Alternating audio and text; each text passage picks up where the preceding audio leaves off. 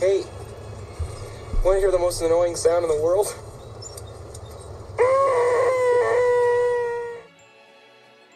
You work on commission, right? Yes. Big mistake. Big. Huge. The book press were a terrible idea. Why did you let us do that? It's so bad! Clever girl. My name is Doug. I have just met you, and I love you. You got into Harvard Law?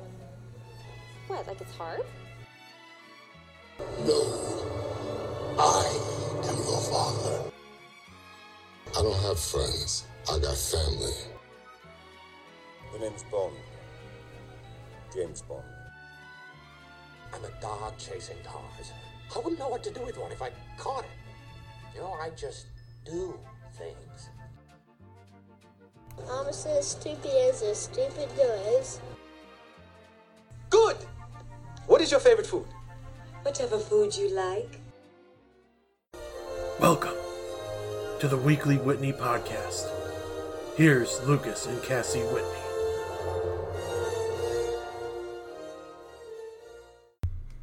Thanks, Lucas, for that lovely intro. Welcome back to the Weekly Whitney. We took a week off. We had some shit to do, and we wanted to kind of make it just one bigger, beefier episode. We got a lot to talk about, so we're going to get right into it. The first thing on our agenda is there's a trailer for a new movie coming out this fall on in theaters and HBO Max called The Many Saints of Newark. It is basically a prequel movie to The Sopranos. I would say by most consensus, a top 10 television show of all time. If not top 5 in some people's eyes. You know, minus the ending, yeah, it's very, very good. I'm still watching it, so I haven't... I know of the ending just because it's almost 20 years old. I know that it just ends, but we won't go into that. But Many Saints of Newark is coming out this fall. You know, like I said, it's a prequel to The Sopranos, kind of. Like, I think it looks like it's an interesting plot. It stars... The big hitters are Michael Gandolfini, James Gandolfini's son, as Tony Soprano, which I think is really cool because he said he was pretty young when his dad did The Sopranos, so he didn't get to watch his dad as Tony Soprano until he was trying to audition for the role, and he said it was kind of, in a way, hurtful to see his dad like that, you know, just because he wasn't there, and by all accounts, James Gandolfini was a wonderful man. So, I could believe that. But it's really cool that he gets to carry on his dad's legacy. I think that's part of the brilliance of Sopranos was that you could tell that Tony was such a guy that maybe if he had grown up in different circumstances, he would be like a very well-respected citizen. Right. You know, but like he was born into the mob. John Bernthal, who's from The Walking Dead, among other things, he is Johnny Boy Soprano, Giovanni Soprano, Tony's deceased father in the show. Alessandro Nivola as Dickie Moltisanti, who is Christopher Moltisanti's father, who is played by Michael Imperioli on the show. And I think the two best casting decisions besides Michael Gandolfini as his dad is Corey Stoll as Junior Soprano, Tony's Uncle Junior in the show. Corey Stoll looks like a bald asshole, and Uncle Junior is a bald asshole on the show, and they both have the same mannerisms. It's the most perfect casting out of the whole show or movie. And you have Vera Farmiga as Livia Soprano, and she's got it nailed down. Absolutely. In the trailer already, and she's got nose and everything. Yep, she's got the fake nose and all that. She already looks fantastic as Olivia, and Olivia was like a low-key a great villain in the first two and a half seasons of the show. Wouldn't you agree? She was a villain, I think. She did not like Tony. Especially because she's playing a mother. Yeah. So it's like someone who traditionally is supportive, warm, loving, kind, and even somebody who might not have those qualities traditionally would have them towards their children, but not this bitch. And it's basically it's like a war in Newark rival gang wars, the DeMeo family versus the Moltisanti family, I believe. And it's basically an origin story of how Tony Soprano became what we see in the show. And I'm only just under 3 or 2.5. I'm almost 3 seasons done with The Sopranos, and it's a 6-season show. But, we started and we didn't watch it for a while, but I saw the trailer, and I think that night we immediately started watching it again. It's an incredible show. And it's carried, obviously, by Gandolfini, but, I love Edie Falco as Carmela. And, I think Lorraine Bracco's good as Melfi, Dr. Melfi, the therapist. I think she's good in that role.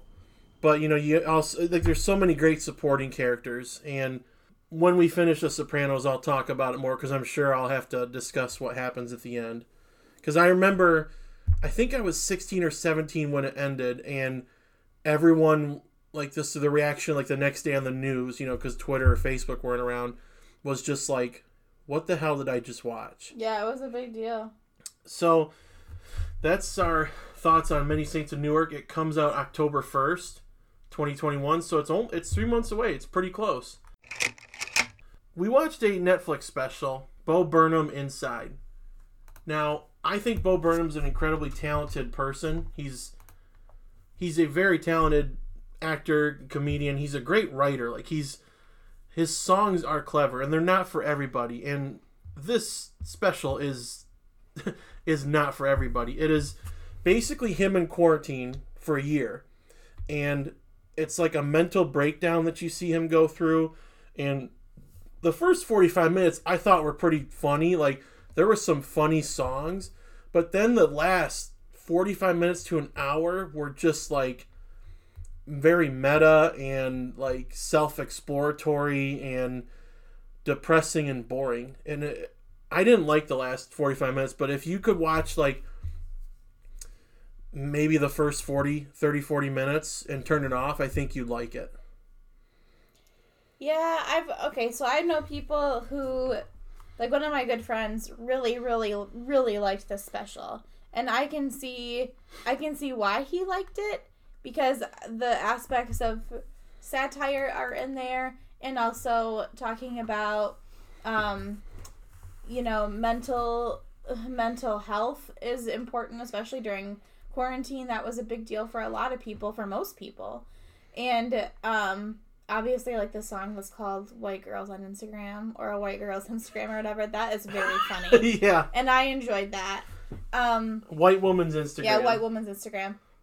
So there are some aspects that I can definitely understand why people like it. For me, flow is 90% of something I watch. So the fact that I literally fell asleep, that speaks for itself. Because if I was supposed to be laughing the whole time, that certainly wasn't what happened. Right. And I mean, I guess that's fine that that's not what this was. Was a traditional, this wasn't Eddie Murphy Raw, right? But at the same time, I've never seen Raw. Well, but it's a very famous comedy special. Right. So but at the same time, I know he's a comedian. Right. I wanted to watch this to laugh and have a good time, and that's certainly not what this is. Minus 2 parts. Yeah, I liked White Woman's Instagram as the peak of it, and I think his Jeffrey Bezos songs were funny too. I might have missed those. They were pretty funny. The sexting one is good. Unpaid Interns, okay. FaceTime with my mom tonight was pretty funny. That was a good one. I enjoyed that, yeah. But again, that one, White Girl Instagram was actually laugh out loud funny. Yeah, this. I was cracking up the entire time. None of the other ones were they were oh, that's clever. Yeah. That was their reaction, not actually laughing. Right. I could tell what he was going for, and it is unique in terms of he did it all by himself. Yeah.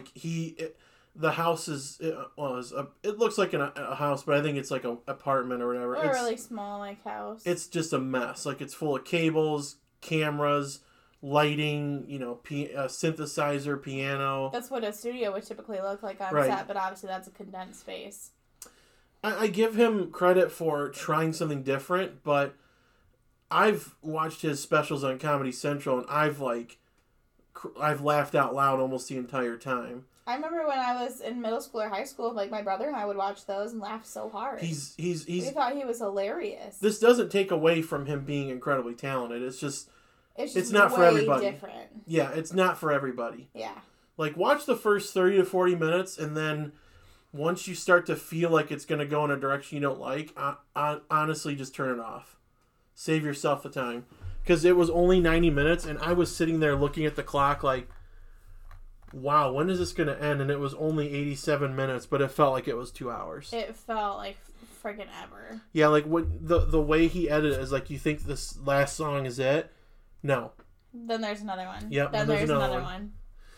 But I mean, he is very talented, so I will give him that. But not for everybody, but it's worth checking out. Like, if you want to get some good laughs and see something different, check it out. But like I said, after the first half, get ready to abandon ship. Also, I guess if we're being realistic, I think that he probably made this as more of a ode to how he felt during quarantine, which is interesting because obviously that's a very unique thing that we all went through.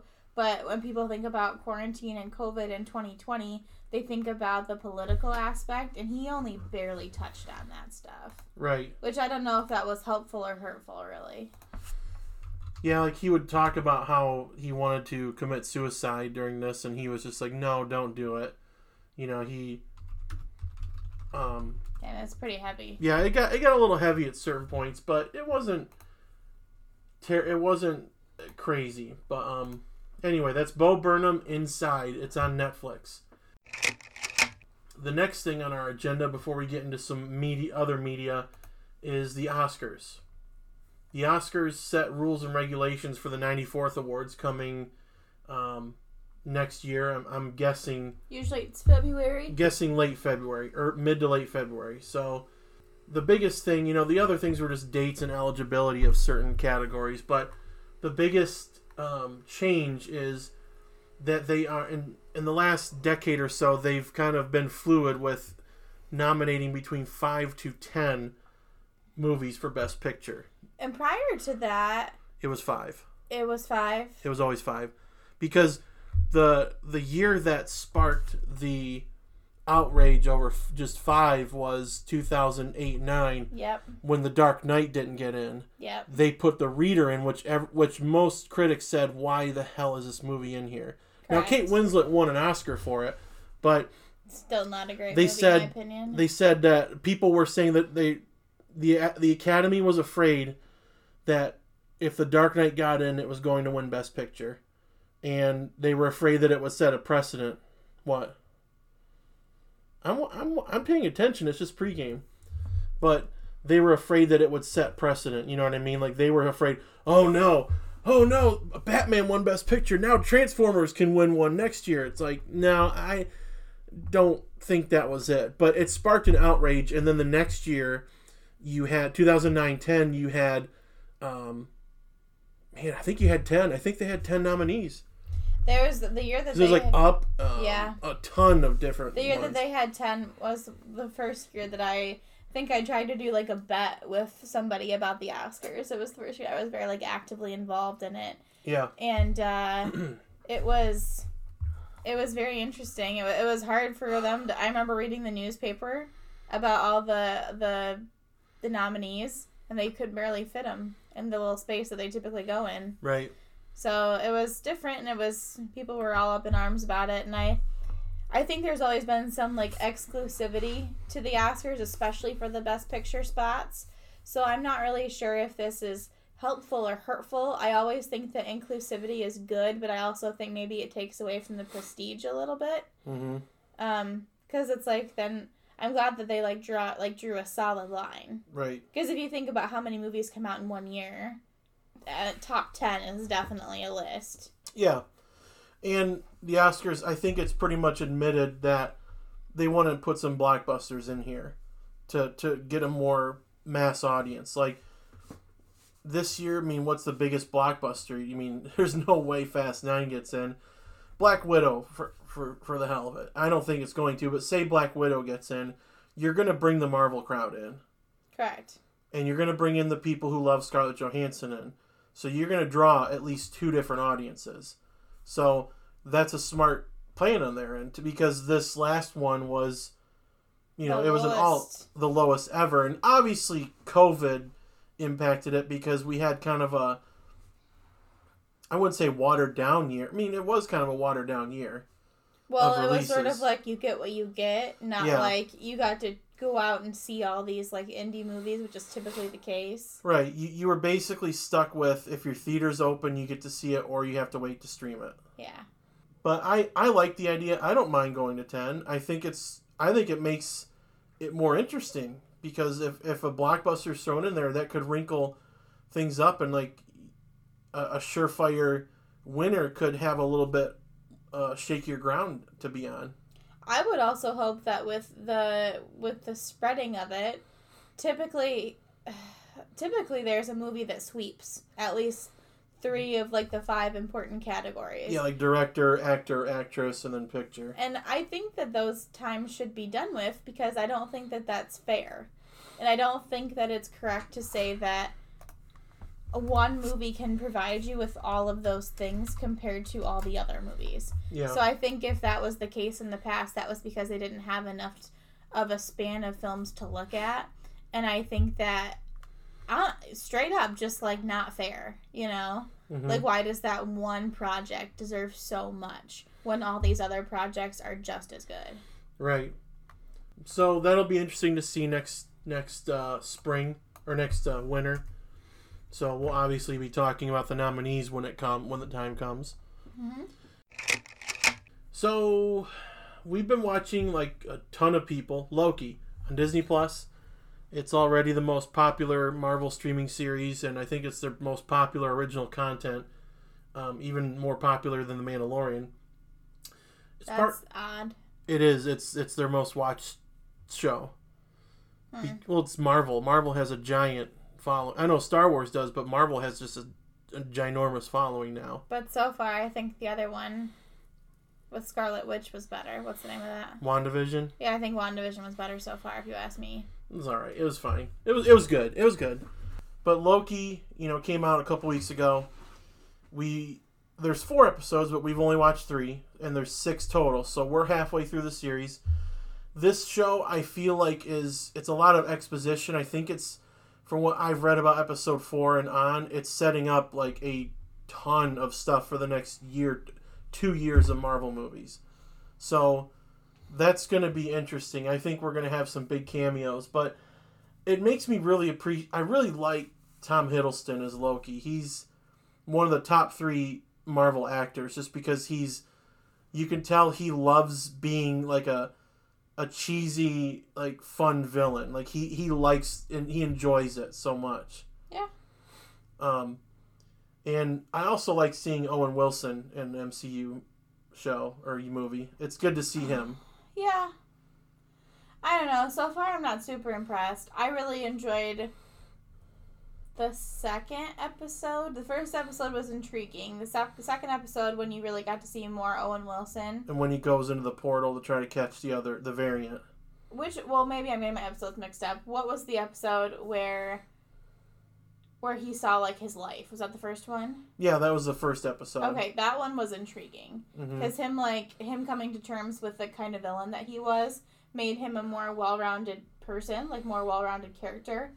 And then, of course, you have the whole world that you're being immersed into. But ever since then, I've just sort of felt like, okay, sure, what's next? I haven't felt like a connection to him that much. Right. I'm not a big fan of the third episode, but I think that the third episode was a big exposition one, or kind of filler one, because I've heard shit gets crazy from here on out. Like, it gets real, like, it turns up to a whole new level after that episode. And the other interesting thing that has come out of this is that Loki is considered gender fluid. So he's technically the first gender fluid character in the MCU. I love that, because why does it matter? You know what I mean? Like, obviously the goal of, like, these people that are not of this world isn't, like, the American dream, right? Like, their goal isn't to, like, settle down and have a family. So, and even if it was, it still doesn't matter what gender they are.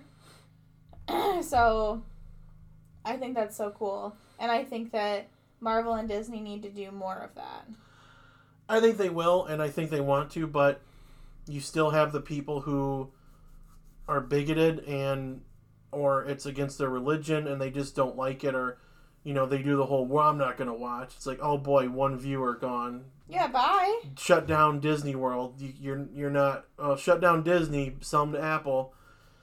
You know, I think Marvel's going to be moving forward. It's going to be interesting to see, especially with, like, the Eternals. I think that's going to be a more weird movie, not with gender or anything, but I think it's going to be a more unique movie. And you have a bunch of other villains coming out. You know, we're about to see a bunch of big name stars coming. So I think Loki is kind of the transition from the kind of what we used to know in the first 3.5 phases to what's going to be a much different MCU from here on out, if that makes sense. Yeah, and I'm all for it. Yeah, like, let's transition that, absolutely. Basically, this saying, let's get weird. And it kind of was started with Guardians of the Galaxy, because on paper, if you told me a talking tree, a talking raccoon, and, like, a green lady, and a kind of a dark gray blue red-eyed man, and a normal human being are, like, this tag team duo, or this tag team group, I would be like, that sounds pretty dumb.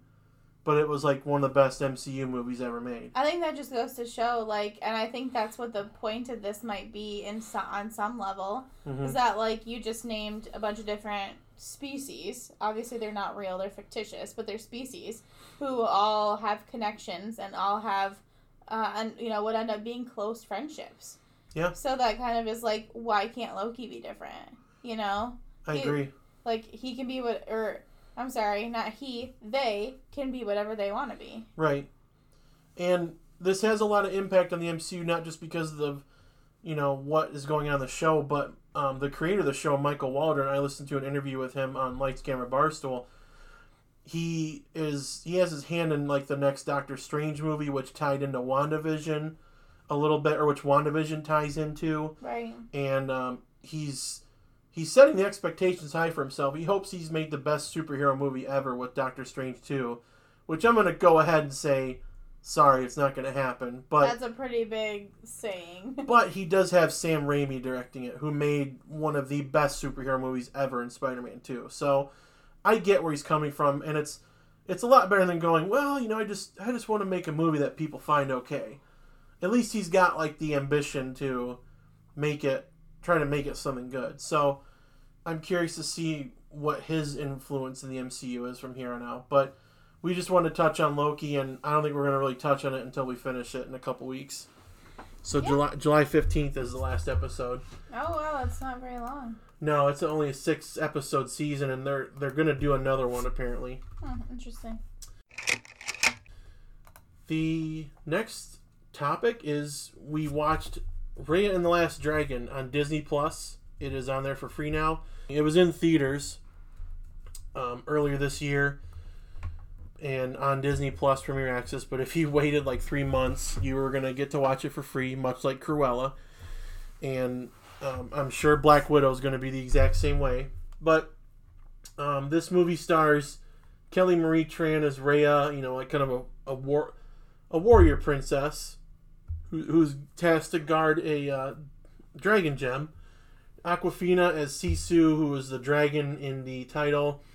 A couple other actors, Daniel Day Kim from Lost, and Benedict Wong, who is Wong in Doctor Strange, among others, and Sandra Oh, who from Grey's Anatomy, Invincible, etc.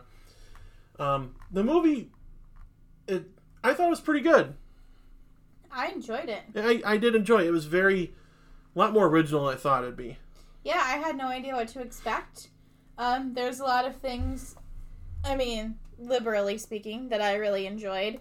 For one, it passes the Bechdel test, which, if you don't know what that is, it's 2 female characters talking about something other than a man. Mm-hmm. And I think that was great. I think that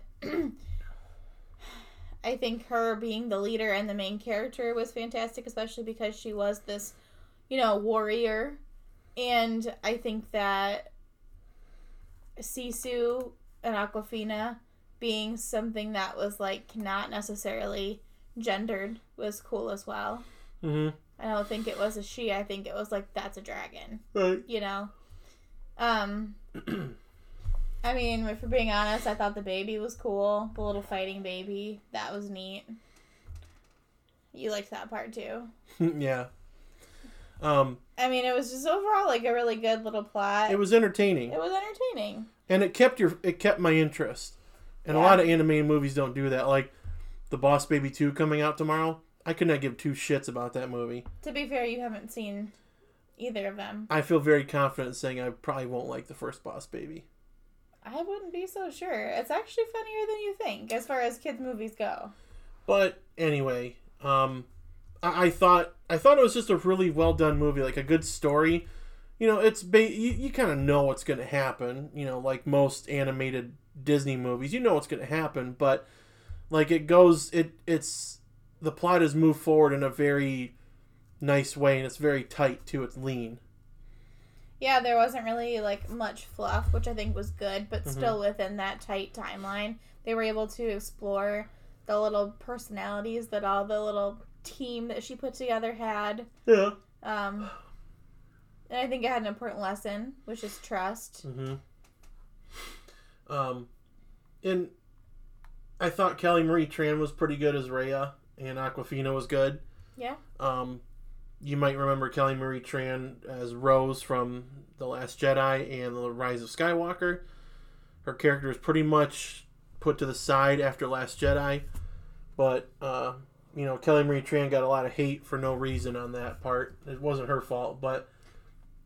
That's still not a good part, but yeah, that's not on her. Yeah, it wasn't a good character in my opinion, but that's not her fault. So, she's just there to read her lines and defend her role. And, I really enjoyed the movie. It was a pleasant surprise. I didn't think I'd care for it, but I ended up watching it with you, and I was like, wow, it was decent. It was worth my time.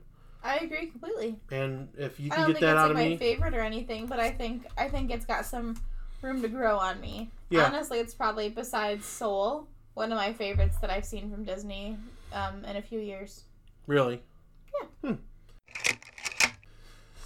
Well, speaking of Disney movies, another one that we watched the weekend it came out was Luca on Disney Plus.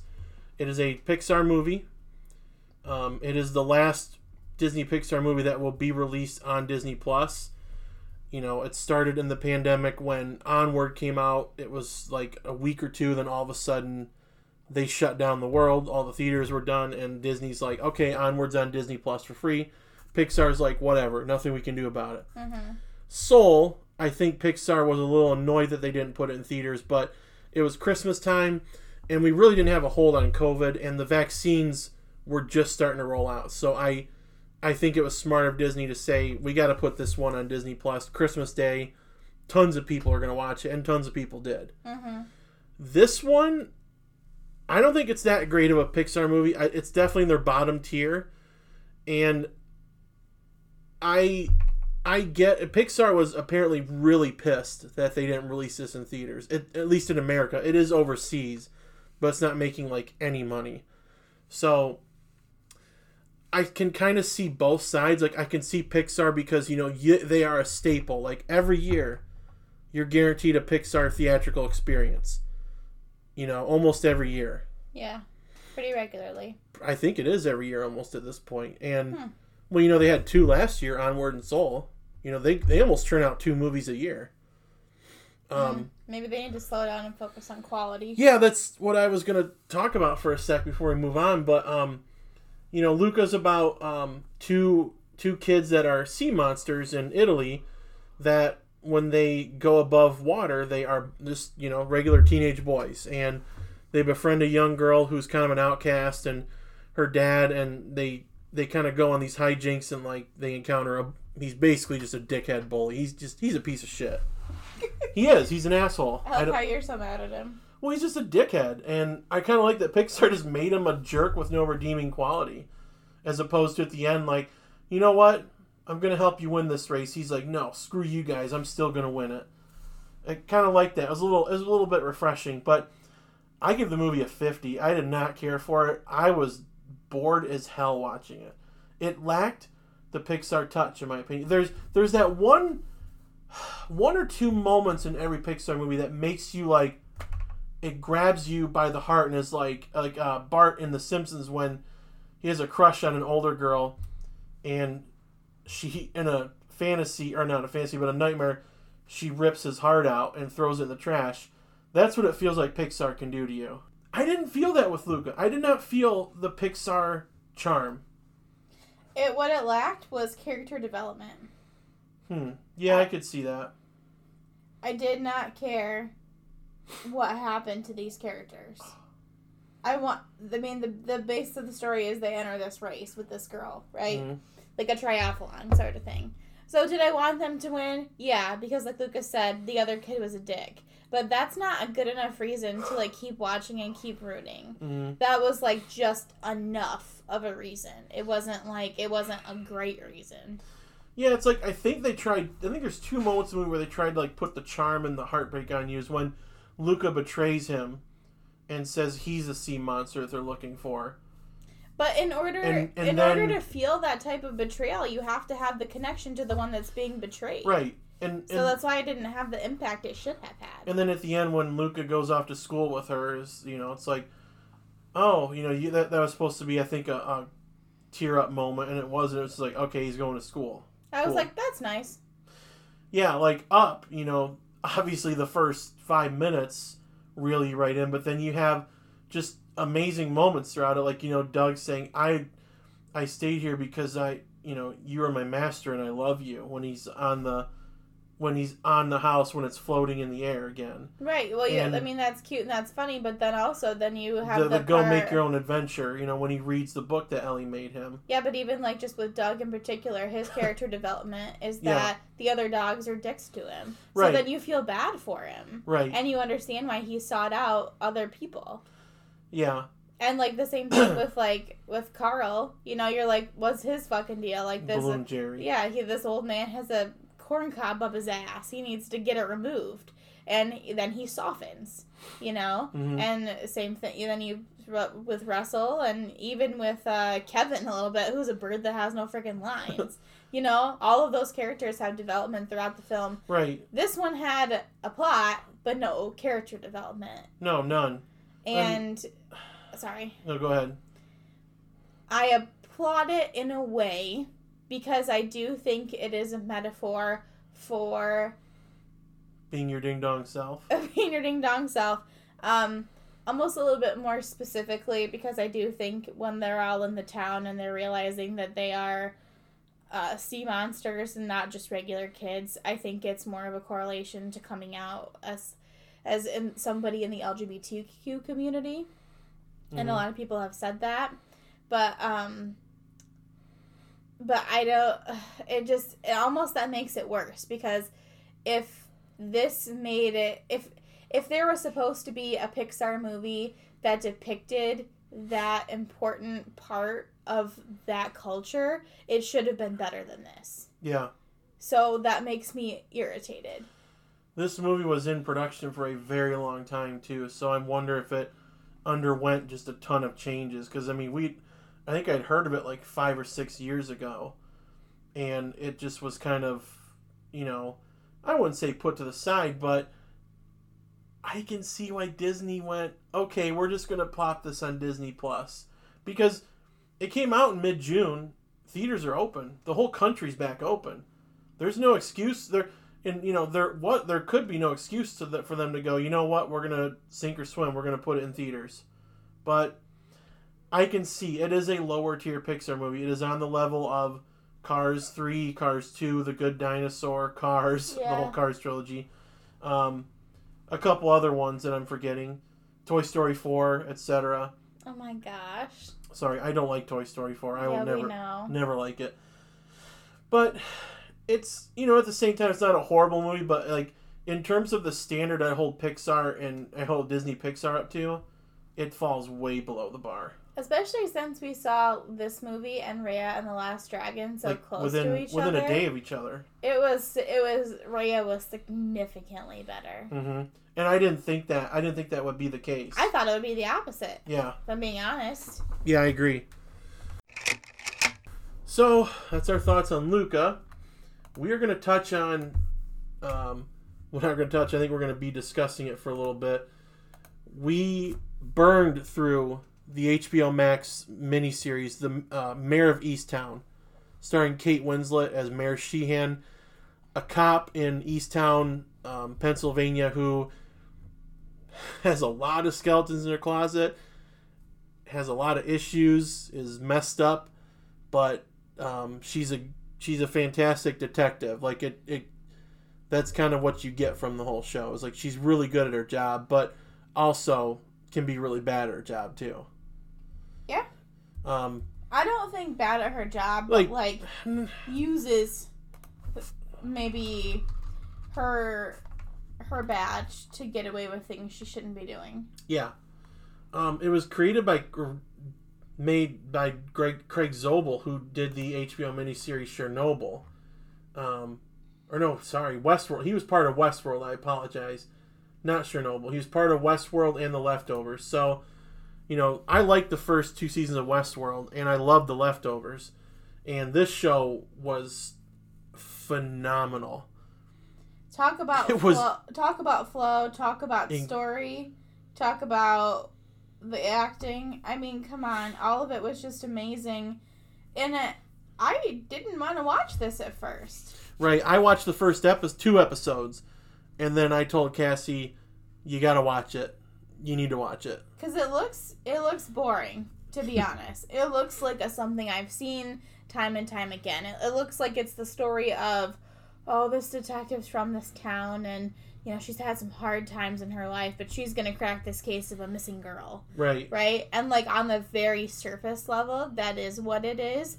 But the way that the story is told, the drama, the ins and outs, the secrets, the parts that you don't know. I mean, I don't think you could guess the ending.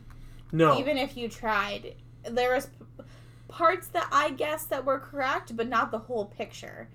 And every single episode left you wanting so much more. Like, oh gosh, I cannot wait to see what happens next. Yeah, there was one night, we started at 7, and we were like, okay, we can do one more, and then we looked at the clock, and we're like, we gotta do one more. I think we stayed up till 11. And 10:30. We stayed up till 10:30 watching. Typically, we're in bed at 9 o'clock. So that was a big deal for us.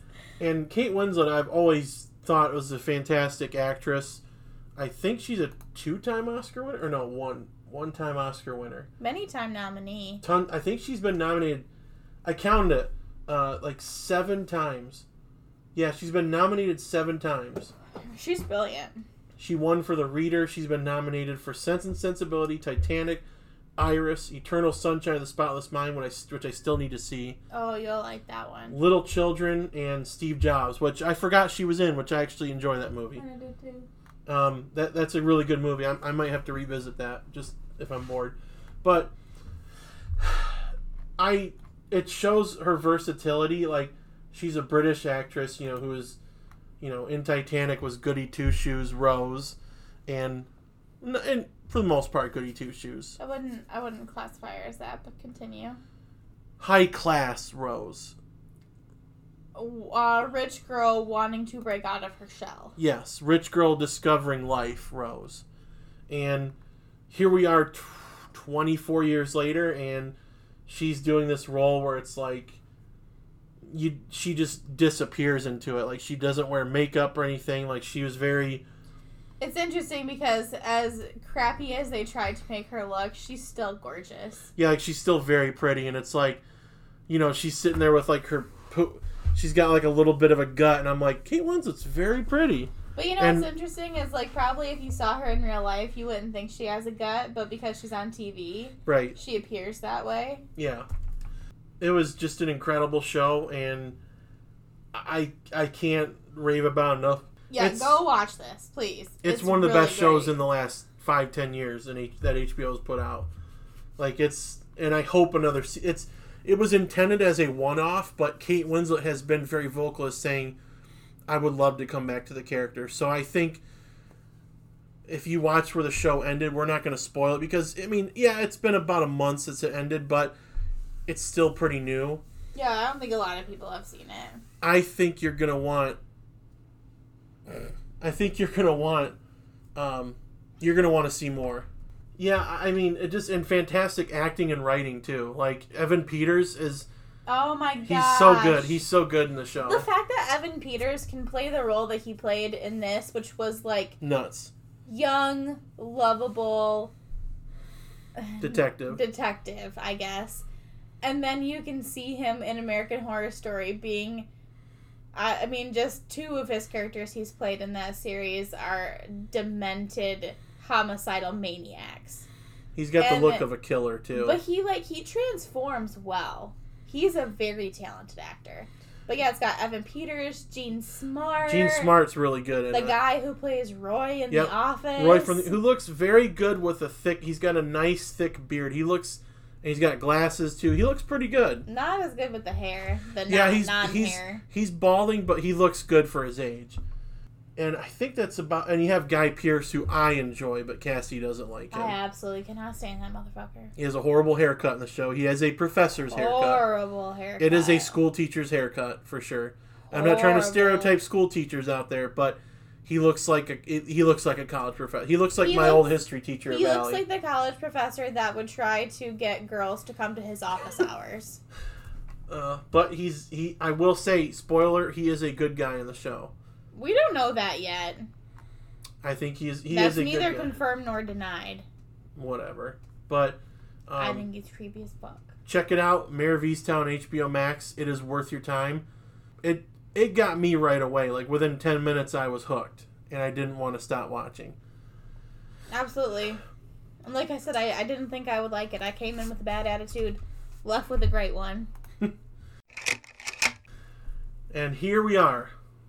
We teased it a couple weeks ago. Oh boy. We went to the IMAX theater. We got to enjoy F9. The Fast Before Saga. we get into it, can we just talk about the IMAX for a second? Go ahead. I'll let you talk. We're spoiled now because of the recliners. Almost every theater that is in America now has reclining seats. That's the new big thing, right? So to go into the IMAX, which is a traditional theater setting, sucks. And I'll just say it fucking sucks. I would pay more money per ticket to actually have space around me and my party. Like, it's not like, for the first time, and I mean, I know, like, COVID and all that, but, like, somebody kicked my seat on accident, didn't like that. I had to hold my popcorn bucket on my lap, didn't like that. I didn't have that cool little table to put my purse on. Like, they're little things, but, like, it adds to the experience, you know? And for us to feel like we were, like, cramped the whole time, I don't know. It's just, I think that, and it's not the theater's fault, I want to say, it's not Celebration's fault, but I do think that IMAX itself needs to get its head out of its ass and realize that they can just charge more per ticket if they have actually nice seats. I don't know if they're going to do that. They're not going to, because they're freaking dumb.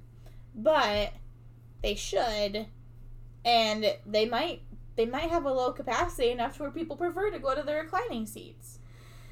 You're there to enjoy yourself. I guess we'll see. But anyway, we went and saw F9, the Fast Saga, aka Fast and Furious 9, the 9th mainline movie in the Fast and Furious franchise. It is the direct sequel to Fate of the Furious. And it was directed by Justin Lin, who came back after he directed Tokyo Drift. He directed Fast and Furious, which is the 4th movie, Fast 5, and Fast and Furious 6. So he directed 4 movies before this, so he knows what he's getting himself into. And, it brings back Vin Diesel, Michelle Rodriguez, Tyrese Gibson, Ludacris. Jordana Brewster came back as Mia O'Connor. Brian O'Connor. R.I.P. Paul Walker. By all accounts, great man, loved in Hollywood. And I'm going to get to Paul Walker in a little bit. Brings back a couple other people. Helen Mirren, who was in Hobbs and Shaw and Fate of the Furious. Or not, she wasn't in Hobbs and Shaw. No shit, she wasn't. And Charlize Theron with an awful haircut, who looks like Lloyd Christmas in Dumb and Dumber. She looks awful, but she is very pretty, but the haircut, good lord, it doesn't help. To be fair, I'm pretty sure her haircut is very, masculine. Yeah. And I think that was sort of the point. Right. Like, masculine chic, maybe, is a good way to say it. Because she also dolled it up with, like, the makeup and the earrings. So it wasn't like she was just trying to look ugly. I think it was just, like, a very decisive choice for the character.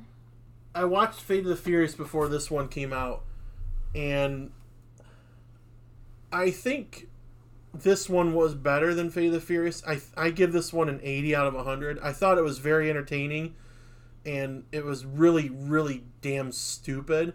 But I had so many laugh out loud, enjoyed the shit out of this movie. It was very enjoyable. So entertaining. But I have two gripes with it. Like you said, John Cena, not good. Horrible actor. I think it's half him being bad at this. He should not do action like this. If he has to do action, he needs a good script. Because this script did not help him. Because literally half of his lines are, "This is not your world, Dom. Stay out of it. This is my world."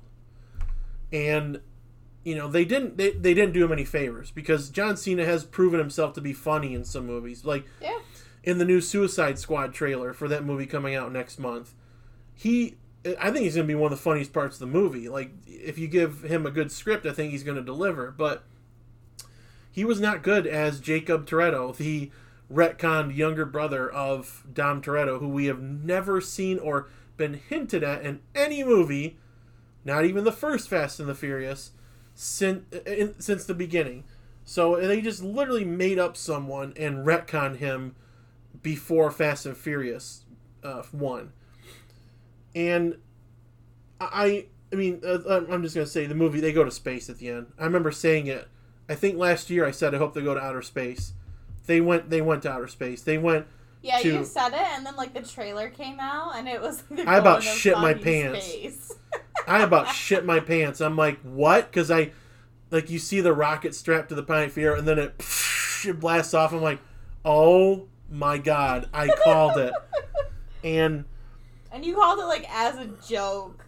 Like, well, I was like, that's the only logical next step is for them to do something, either going to the moon or going to, like, the outside of our atmosphere. And they did it with the Tokyo Drift guys, which, look, this movie has a huge universe. It's insane how many freaking characters are in the Fast and Furious, the family. It seems like friends, family. I don't got, like, the intro to this pod, I don't got friends, I got family. But, like, you know, Deckard Shaw, you know, Han was dead, you know, he's alive, though, they explain in the movie. Deckard Shaw kills freaking Han, one of the most beloved characters in the franchise, and he's welcome to the family. Like in Fate of the Furious, he saves Dom's young baby, Brian Toretto, from Cypher, Charlize Theron. So it's just weird. It's like if you kill someone close to them, it's like you just have to go to Vin Diesel's character and go, "Come on, man, I'm sorry," and he just goes, "You're good." And I wish they said the line. I love one of my favorite lines in the whole series is, "You can have any beer you want as long as it's a Corona." Oh my gosh! I need to watch the whole series go through it in like 2 weeks. Like just watch one every day. But there is a lot of forgiveness within the characters though, which I kind of think is messy writing to an extent. Yeah.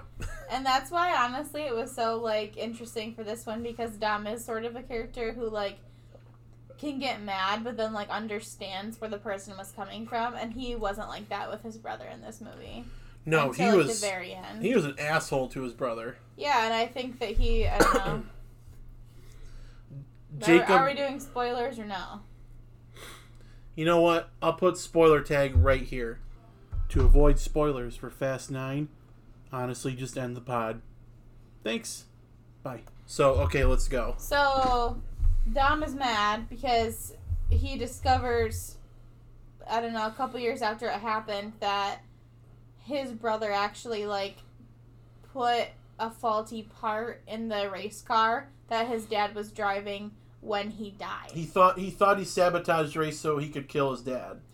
And I feel like if they were, like, true brothers, he would have tried to talk to him and understand what happened, instead of just, like, you're not part of this family anymore. Well, remember he did the drag race, and he's like, if I win, you drive and you don't look back. If you win, you get my car or some shit. Or you're back in the family. Yeah, or you get to stay. Yeah. I don't know. I just feel like that wasn't really part of his character. That makes me think it's lazy writing. Obviously, they needed to have like a beef, to have a little bit of a story, a little bit of drama, but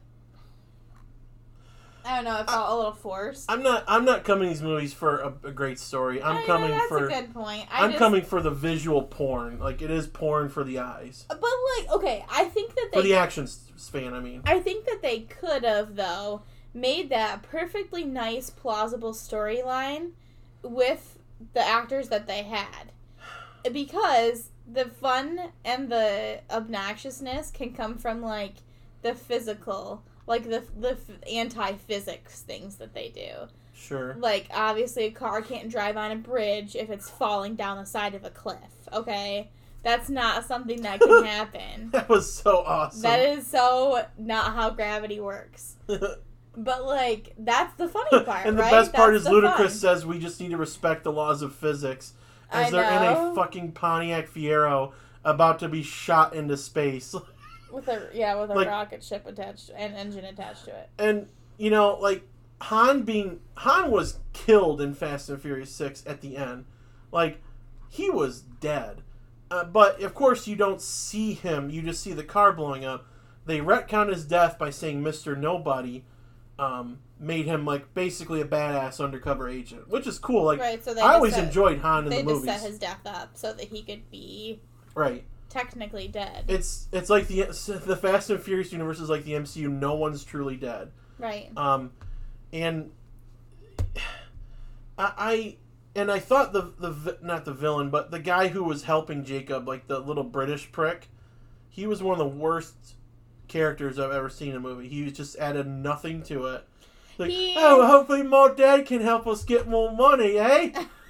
And John Cena's like, just shut the hell up. He's literally just like, shut the hell up, dude. The part he did play was, I think, bringing them close together at the end, because when he turned on John Cena, then that was like the key or whatever. As John Cena's Supra is getting eaten alive by a big giant tank vehicle, and he just jumps into onto Dom's car. Yeah.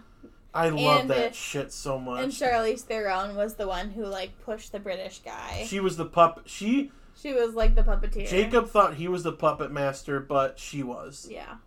And the puppet is the young British guy, Otto, I think that was his name. And you have a cameo from good old Yondu, Michael Rooker, as Buddy. That was cool. I liked that. Great name. But he basically is there to kind of help Dom realize, hey, you're being a little harsh to this dude. Like, he wants nothing. Deep down, you can't. I think you could tell sometimes Jacob just wanted to be loved by Dom. I think there was a lot of resentment, and it's like, and their dad. Dude, like, Dad didn't want to tell you because you'd be such an asshole about it. Like, and it turns out Dom's dad owed money, and he had to rig the race to where he wouldn't win. So Jacob messed with the engine. By request of their father. But the car blowing up was not his fault. That was not him. That was someone else sabotaging it. Right? Someone sabotaged it. No, I think it was it was coincidence. They didn't know that, like, something was leaking at the time. Right. Like, yeah, there was another leak, and he just messed with a part to slow him down. But then all of a sudden there was a fuel line leak that they didn't know about. And that caused the car to explode. Yeah, he crashed and he was dead on the scene. The younger versions of Dom and Jacob, I feel bad for those actors because they were put in a bad spot. They do not look... Like, this is literally... The Dom guy isn't that bad, but the John Cena one is a horrible actor. The Dom one, why the hell didn't they just de-age Vin Diesel? Because Fast and Furious 1... is maybe 2 years after that, 2 or 3 years after that. Just de-age Vin Diesel. It looks shitty, but I'd much rather watch him and a de-age. I don't know how you de-age John Cena because he's such a giant, but like, just try to de-age them. Yeah. Like, just do that. It just threw me off whenever they came. Yeah, John Cena's younger version was really bad. Maybe that was part of it, though. Maybe, like, the size and, like, their muscle had to do with it. Yeah, I guess I'm sure they thought about it, but they're just too old and too big. Although, can't they just put it, like, on somebody else's body? Like Chris Evans and Captain America? Yeah. Maybe it just cost. It might have been cheaper to pay an actor to do it for a day. Yeah. But, and I want to talk about... I have to wonder where they're going to go from here, because there's 2 more movies. Well, you've been wondering that for years, and they just keep making it up. Vin Diesel has said 10 movies, but then all of a sudden an 11th one popped up. They're planning on doing back-to-back shootings starting February. So, in 2023 and 4, we're getting Fast 10 and 11, which supposedly closes out the saga, which is fine. And then wait 5-10 years, let someone else do it. But... Ugh, don't get me started. I have to wonder what they do from here, because they have been to space... And Universal has said they love a Jurassic Park crossover, which, no, I will not like. You do not touch Jurassic Park. You leave it alone. I do not want to see a Dodge... I do not... See Dom be like, the dinosaurs. I do not want to see... family. I do not want to see Dom Toretto riding his Dodge Charger right next to Blue in the Raptor pack. I will probably... walk out of the damn theater. I have a limit with these movies, and I kind of hope they ground it down a little bit. Now, I'm not saying go back to stealing VCRs like they were in Fast 1, but, like, Furious 7 was the best one out of all these movies, and Fast 5 was, because it was a heist movie. Furious 7 was, like, they were trying to save the world, but, like, they were being hunted by Jason Statham the whole movie. Like, I'll never forget the Fast and Furious 6 post-credit scene where, Dom Toretto, I'm coming for you. And I was, like, the whole theater was like, oh my god, Jason Statham! Like, okay, it ramped up even more. And I think you just need to keep everyone here. And Cypher has been established that I think she's going to be the villain for the final 2 movies. That's just good. She's just going to have to do something real shitty. And yeah. Honestly, I think she's going to kill someone. She's going to kill someone for good. The way they could honestly amp it up would be bringing Brian back somehow. That's what I was... Okay, I'm going to say... That would have to be... I want to talk about that, but I'll let you go That would first. have to be the big thing. Like, her doing something bad enough to where Brian has to come out of retirement. Mia. That would take it. Letty. Or Letty, yeah. But like, she's already died once. Well, I just want to say, before I touch on Paul Walker, because that's going to have a long conversation, I think this movie missed The Rock. We needed The Rock in it. And Vin Diesel and him need to stop being bitches. And supposedly they squashed their beef. But I think you need to get The Rock on the set for Fast 10, 11. You need to make it fucking work. Because The Rock brings more to the movie. He really does. Yeah. Because he was barely in Fast 8. Or no, he was in Fast 8 a lot, but I don't know. Hobbs and Shaw was so much better than Fast 8. I really enjoy Hobbs and Shaw. Like, that's what I want out of Fast 10, 11. But Paul Walker, he died during production of Furious 7.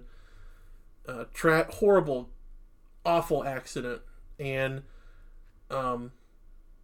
they delayed Furious 7 for almost a year, trying to figure out what the hell to do. They almost canceled the movie, and were like, we just need to start over. But to finish the movie, which Vin and James Wan, who directed it, and Universal decided to do was best, I think it's to preserve Paul Walker's legacy, and I would have finished it too. They brought in Paul Walker's, he has 2 twin brothers, it's about the same build as him. And they just CGI'd his face and used dialogue from old movies. So he's not a triplet. He has a set of twin brothers. From what I believe, yes. Caleb and Cody. Wait, hold on. I mean, his build isn't that unique. Yep, they're 2 younger it's fairly siblings. Average, so I feel like that wouldn't be that difficult. Right. I mean, you could tell that it was a body double at the end of Furious 7. Like that beautiful tribute to him where Vin Diesel is driving in a car and he's driving in a car, and it's that Charlie Puth and Wiz Khalifa song, "See You Again." Which, like, still to this day, nobody hears that song and doesn't think I of Paul Walker. I instantly had the flashback. Yeah. Because I teared up at that moment, because I enjoyed everything that I saw Paul Walker in. Like, he never made a movie bad, and I've said this twice, he was very well respected and loved in Hollywood, and that makes me appreciate an actor even more. Is like, if you're a good person too, yeah, I like your I will be more relaxed on judging you as an actor and as a movie. But I think with Fast 10, 11, you have to get Caleb and Cody Walker on set, and you digitize Paul's face on him. Yeah. And you know what? It gives them money. It gives Paul Walker's daughter some more money. And obviously, she's set for life. I'm sure she gets royalties, because I know Vin Diesel wouldn't betray her. Obviously, it can't be, like, a huge role. It can't be like he's been in the other ones. He can be in it, though. But he can be in it for, like, I don't know, maybe, like, a few scenes. And they can, like, shoot, you know what they could do? They could make it so he wouldn't be leaving, but they could put him on, like, a Zoom or something. Or it could be, like... Or over the phone, or, you know, FaceTime. If they put it on the screen, that's a smaller scale that they have to do it for, and makes it. I think we're gonna see Paul Walker in the next two movies. If not Fast 10, the final one, Fast 11. I think you're going to see him in this movie because they talked about him in this movie, and to be honest with you guys, I thought that he was dead in the movie as well. No, and that's because they haven't talked about him for a couple movies, he's I understand, but they just sort of like, oh. He can't come to this important event because he's at home. I think it's not that believable. Well, because you couldn't give Paul Walker's character the death he would deserve, because Paul Walker's character, I think, was sort of the audience in the movies. He was one of the most grounded characters. He never did anything Superman-ish. He was just a guy with a gun, knew how to beat people up and drive a fast car.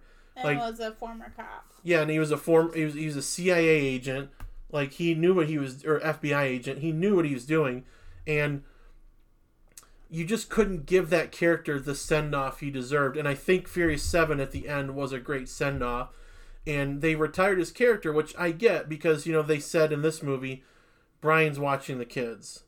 And it's like, yeah, it makes sense. Who would you want watching the kids? Mia? Now, no disrespect to her, but Brian is a trained FBI agent who knows how to handle weapons in combat. He could handle a situation. And Mia kicks some ass in this movie with Letty, but, like, I would, if I were Brian, I would be like, yeah, you go take care of this, and I'll watch the kids. Now, it is weird that Dom's son is named Brian, and that's what throws people off. Is like, that's why it makes it seem like he's dead. That's what throws it off. Because it's like a tribute to his legacy. Right. But I do notice that they made a point to say Little Brian. Little Brian, yeah. But I get it. It is I do like that.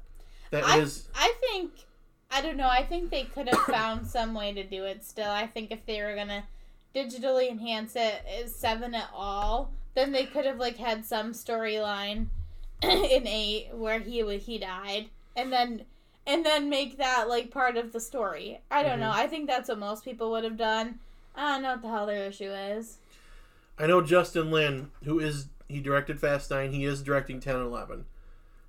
Which is good, because I think Justin Lin knows the absurdness of these movies, and it felt that Fast 9 wasn't as good as 5 and 6, but it felt more like it was going back to the original, although the action got crazy, like beyond crazy.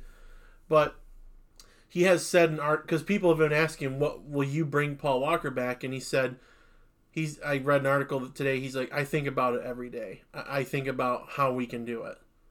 So, it's going to happen. Yeah. Now, it could happen on a large scale if you have Brian, or Paul's brothers, basically you don't see their faces much, and they're in action scenes, like punching and hitting people. Mm-hmm. You can do that. And then just digitize his face. Like, it's not going to look great, you know, but with the technology we have, it's going to look more noticeable. But I think he's an important character, and we need to see him in some way. Like, he's still a part of this, and they hinted at him coming back, because at the end of the movie, his Nissan Skyline pulls up. Yeah, they talk about an empty chair. And Vin looks, does his that smile, and it's Brian O'Connor. It is Brian pulling up. Yeah. And I think he will be in these movies to some extent. Now, I think 11's the more sure bet than 10. But he will I agree with that. He will be back. And they can do it like they CGI'd Carrie Fisher for a scene, in Rogue One after she passed away, rest in peace. And they CGI'd a whole character in Rogue One, Grand Moff Tarkin. The actor had been dead for like 30 years. They CGI'd his face, and it looked decent. And, just I hope they don't go the Irishman route. But those are the two biggest things I want to see for 10 and 11 is you need The Rock back. You need more of Statham, because I think Statham is just a badass all around. And you need Paul Walker back in some form. Those are my top 3 things I want for 10 and 11, because I love Deckard Shaw and I love Luke Hobbs together. And I hope we get another Hobbs and Shaw movie. I want more Cardi B. Oh, yeah, Cardi B's in this movie, and I let out an audible groan. Ah. Hey, Dom. I got that thing for you. Like, it's like Larry David. Shut up, okay? Shut the fuck up. I don't have anything personal against Cardi B. Great story, what she came from, what she's made herself into. That's phenomenal. Just don't care for her as a rapper. But she got it back and fixed her teeth, and I hope you hoes know that ain't cheap. That must be a lyric from her, and that's fine. I don't care for her as a person, or as a rapper. Excuse me. I give this movie an 80, and I wouldn't mind going to watch it again. Like if I'm bored and I have nothing to do, I would go watch it again. Like there was a guy behind us who was laughing with me. I almost wanted to be like, "Hey, come sit next to me. Like, yeah. I'll move over. Let's move over. I was laughing with you. I guess I don't count." Well. No, I meant like if it were not as crowded, I'd been like, hey, let's all sit together. Mm-hmm. But he was laughing with us. Excuse me. Your excuse, kind of. He was laughing with us, and I'm like, man, this guy fucking gets these movies. Because there's like I read the reviews, and it's like there's such an awful script, and the action's just absurd. No shit, Sherlock. I do think that they could have the absurd action and the script be decent still. Yeah. The emotional parts of the script. Yeah. I think that lacks, and I think that they could do a better job with that. Right. Well, the Tokyo Drift through Fate of the Furious were written by one guy, Chris Morgan, who I envision having lines of cocaine on a desk, and he had Hot Wheels and Legos, like sitting there going, okay, Dom, I'm Cypher. I have your child. Oh no, I gotta turn my back on my family. Brr, brr, brr. And then I have a submarine that comes up out of the water. That's what I just envisioned, and that was cool to hear. Okay, that does sound like a 5-year-old made up the story. That does sound cool that, like, one dude, we were literally having one dude's, like, imagination board for 5 movies, but he didn't write this one, and I think it was better in some aspects, but, like, my top 4 and we're almost done. My top 4 things for Fast 10 before we go. Bring The Rock and Statham back. Bring Paul Walker back in some aspect. Ground it a little more into reality. I'm not saying go back to like Fast and Furious 1, 2, and 3, but ground it a little bit more and have more emotion, because if you do it right, you could end Fast 11 with like tearjerker moments if you do it right. Because I was 13 years old when the first one came out. I'm 33 now. These movies have been a huge part of my life, and I never thought they would be. But I'm 33 years old. I hope they end on a really good note. That's what I want, and that's what the series deserves, and that's what like Paul Walker's legacy deserves. So yeah. That's all I have to say on Fast 9, and that's all I have to say about that. Do you have anything, or are you done? Like just some closing statements and maybe what you want to see. I don't really care what they do. They're just fun. I mean, it's kind of hard to care about something that's that ridiculous, to be honest. Like, deeply care. Like, be passionate. Just don't do Jurassic Park. I will lose my fucking mind. Well, I think they can't do that because that's something that is supposed to be set in reality. Make it a solo movie, like a one-off movie. I think this is, to most people, this is not supposed to be set in reality. I do think that this script, the emotional part of the script, the relationships part of the script, could be better without taking away from, like, the funniness that is the rest of the movie. Yeah. Like, the humor was good. Right, yeah, I liked the humor. Like, Tyrese and Ludacris were funny together. Oh, they're always, like, the best part of the movie. If they killed them off, I probably wouldn't watch them anymore, to be honest. Well, and Tyrese is literally, like, the audience... He was like, how the hell am I still alive? Like, he's starting to question it, and it's like, yeah, we're kind of wondering that, too. He's like, am I invincible? Am I invincible? And they're like, yeah, you might be. And then because, like, Vin... they mess with him. He's like, you don't believe me, do you? No, man, we don't fucking believe you.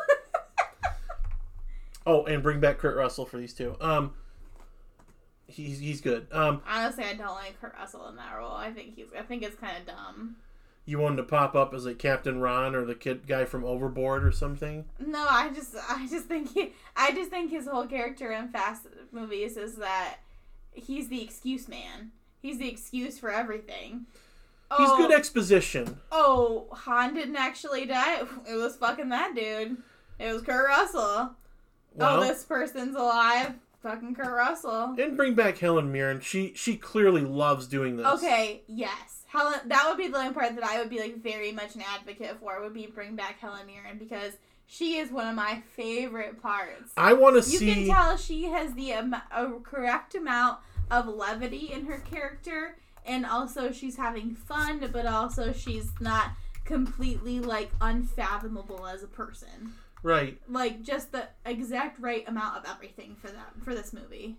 For these movies. I want to see Hattie Shaw, too. I want to see Vanessa Kirby back. Because I thought she was a good part of Hobbs and Shaw. Sure, I guess. Like, I just want to see the Shaw family, because I think they make it better. So, we'll see what happens, and I'm sure in about maybe next Christmas we'll have a Fast 10 trailer to talk about. If everything goes well, but... You know, I still like these movies. It's better than Fate of the Furious. I mean, I think the top three are Furious 7, Fast 5, and Fast 6. And then Fast and Furious 1 is right below them. So, it's not like these movies are mind thinkers. You know, it's not like you're supposed to break your mind. If you can turn your brain off and just enjoy these dumb, stupid movies for 2 hours and 15 minutes... you're going to have a really good time. If you can't turn your brain off, and there's some people who can't, just don't bother with it. Watch it on Peacock or something. Don't waste your money. But if you feel like it, spend the money. Support local cinema and watch Fast and Furious. I just really enjoy them, and I'm going to talk... I like them more than Mission Impossible, and I like the Mission Impossible movies.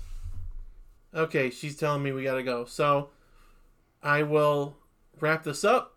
We will be back next week. I'm sure there's some movies coming out on HBO, and you know, I'm sure we're gonna watch Black Widow in a couple weeks. But every time we talk about Black Widow, I think about that Iggy Azalea song called Black Widow. Okay, thank you. You're welcome. We will talk to you. Enjoy the 4th of July weekend. Be safe. If you light fireworks, don't light them off and like blow your hand off like Jason Pierre-Paul did or the New York Giants a couple of years ago. Be safe. Also, like, don't do them at ridiculous times. Yeah, don't blow them off at like past like 11 p.m.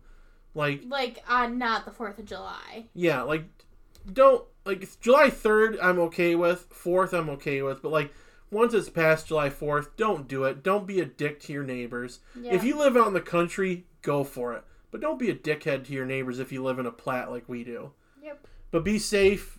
Have alcoholic beverages, but do it in portions. Don't get too crazy.